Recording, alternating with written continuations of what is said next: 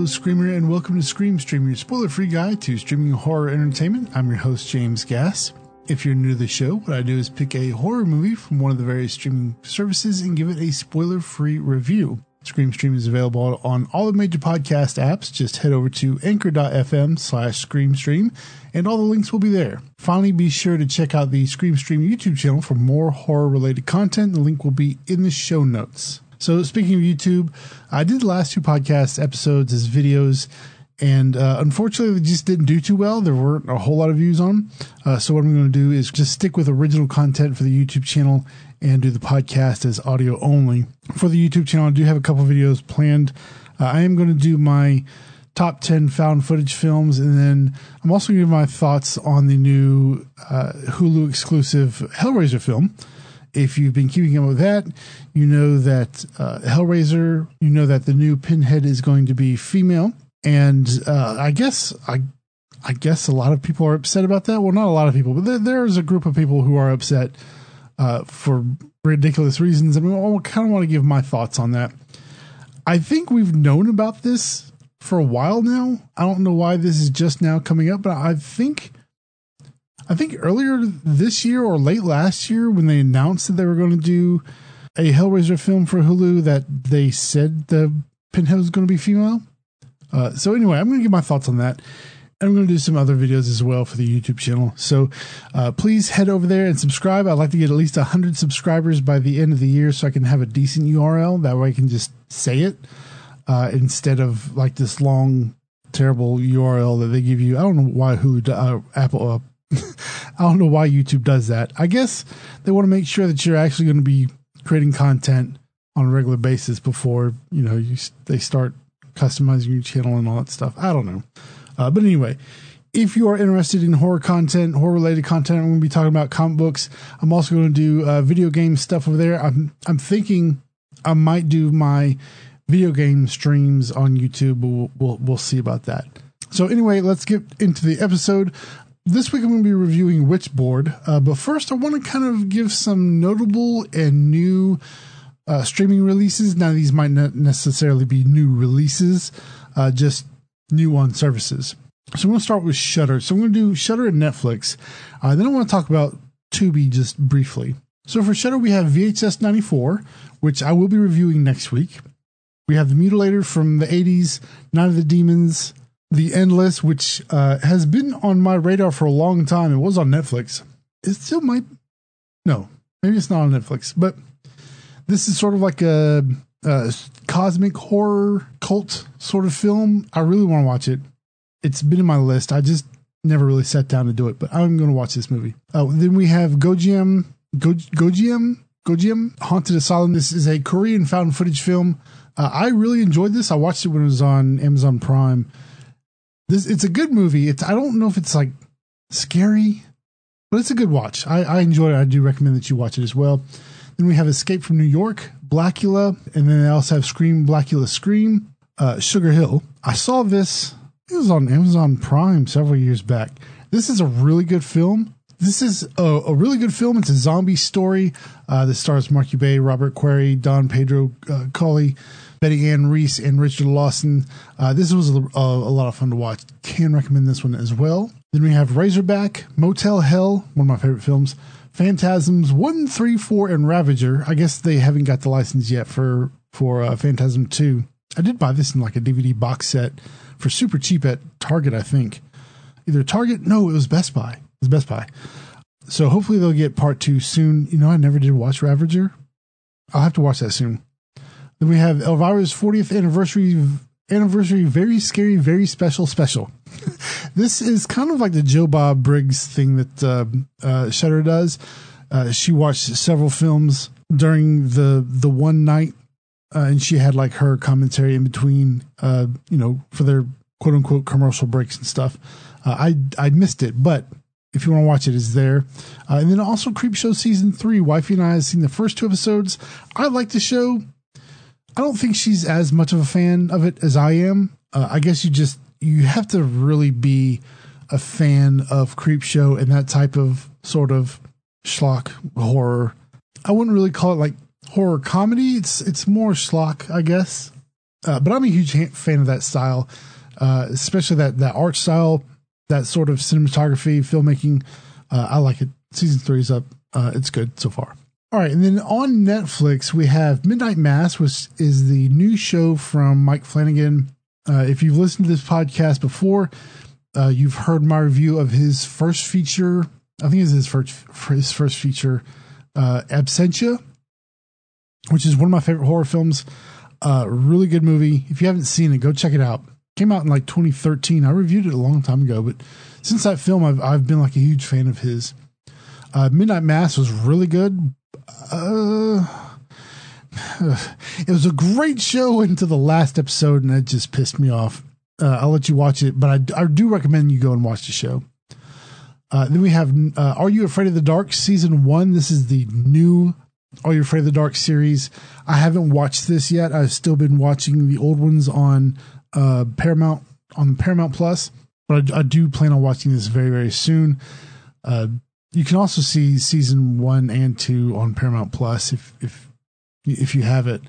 Then we have Night Books, which kind of seems similar to like an R.L. Stine kids sort of horror thing. I think it's based off of a book. I do plan on watching this one as well. Then we have No One Gets Out Alive, The Cave, The Exorcist 3, like second number 2 best Exorcist film. Then we have The Old Ways, which looks really, really scary.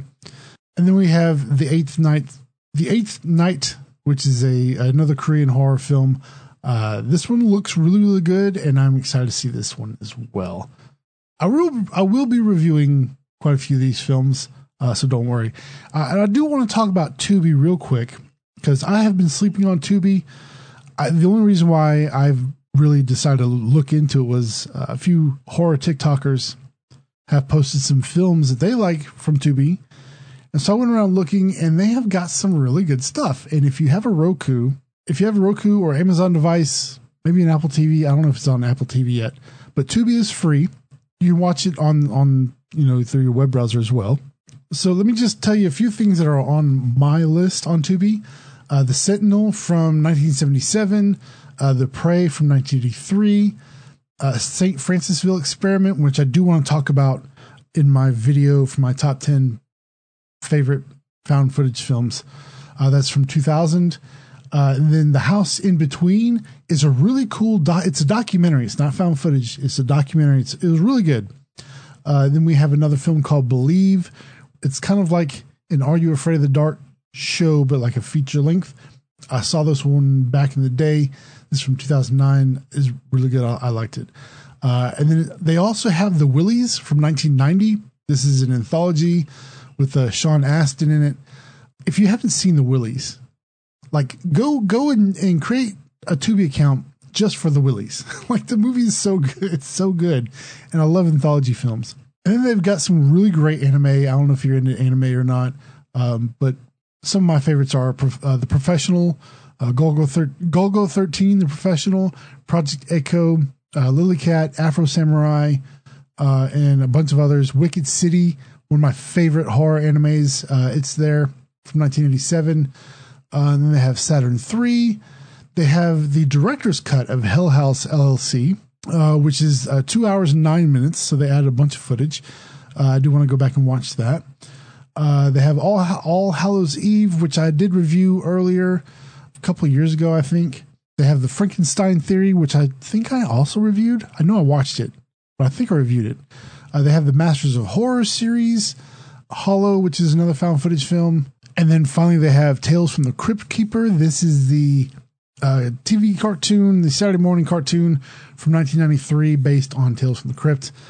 They have all the seasons of that as well. So do yourself a favor and go check out tubi.com.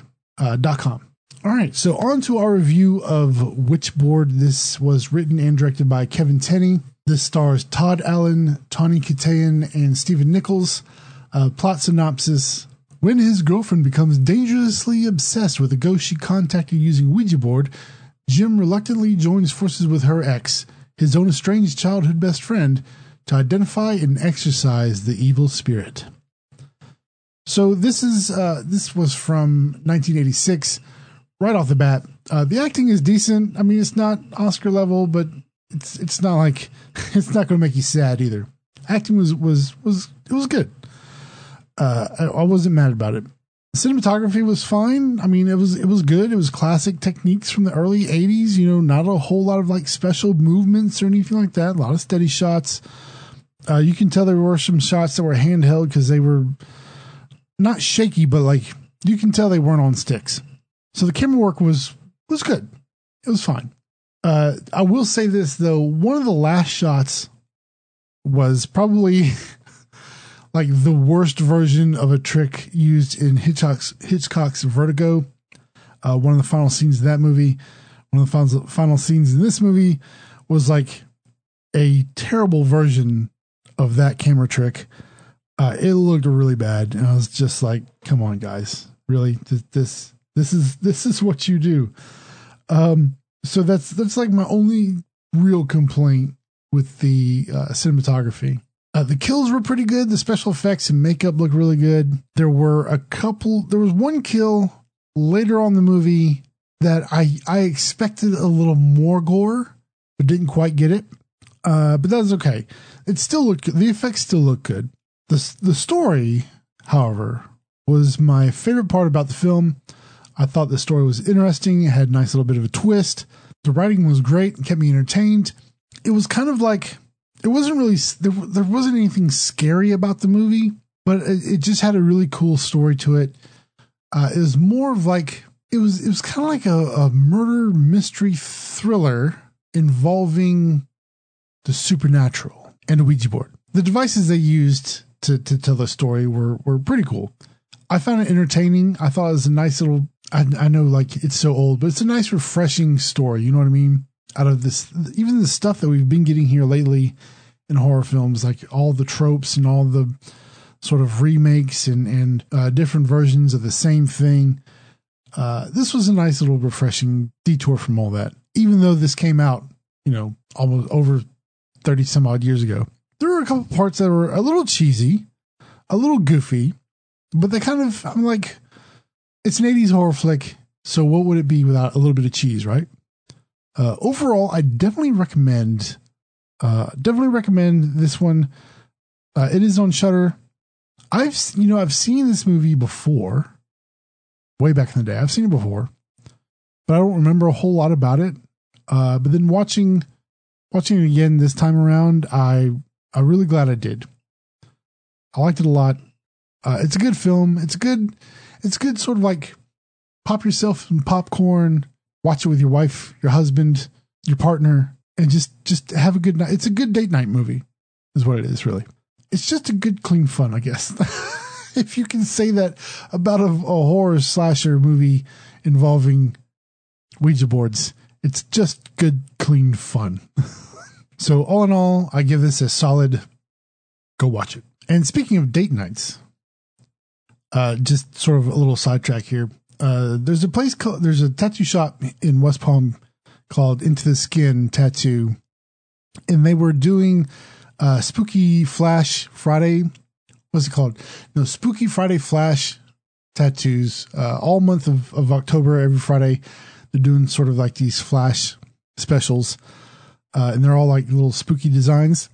If you don't know what flash tattoo is, basically like if you walk into a tattoo shop and you see they have like, you know, designs on the wall that you can pick, and then you can get it done relatively quickly, like within like an hour or so, hour or half an hour to an hour. That's a flash tattoo. So anyway, they were doing spooky flash tattoos, and wifey and I were like, you know what? It's Friday night. We ain't got nothing else to do. Let's go get tattoos. So I picked this little trick-or-treater. He's in like a little ghost sheet holding a pumpkin, standing in front of a bush with like a crescent moon behind him. And she got like this little cute sort of bat thing. I posted these on my Twitter. I posted them on Twitter and Instagram, I believe. So I got one on my ankle. She got one on like right above her knee. So if you want to check those out, head over to my Twitter account, Scream_stream, or my Instagram account, ScreamStream. So if you ever need ideas for date night, find a tattoo shop doing Flash Fridays and go and get tattooed. Just get one. And if you're in the West Palm area, Into the Skin is doing this all week or all month long. Every Friday, they post on their Facebook page what Flash they have available. So it's like first come, first serve. Go and put yourself on the waiting list, and make a date night of it. So that's going to be it for this week's episode of Scream Stream. If you'd like to keep up with me outside the podcast, you can follow me on Twitter and TikTok at Scream_stream. And you can follow me on Instagram at ScreamStream. I wish I could have them all the same, but apparently I can't. It's just the way it is. Be sure to subscribe to the podcast through all the major podcast apps. If you go to anchor.fm/ScreamStream, you can see all the buttons there. Eventually, one day, I'll get the website back. I just got to save some money to get the domain, the ScreamPod domain. I'll have that again one day. And if you have a movie you'd like me to review, send me an email, screamstreamcast@gmail.com. And until next week, I'm James Gass saying, if it was real, the cameraman would be dead too. Good night.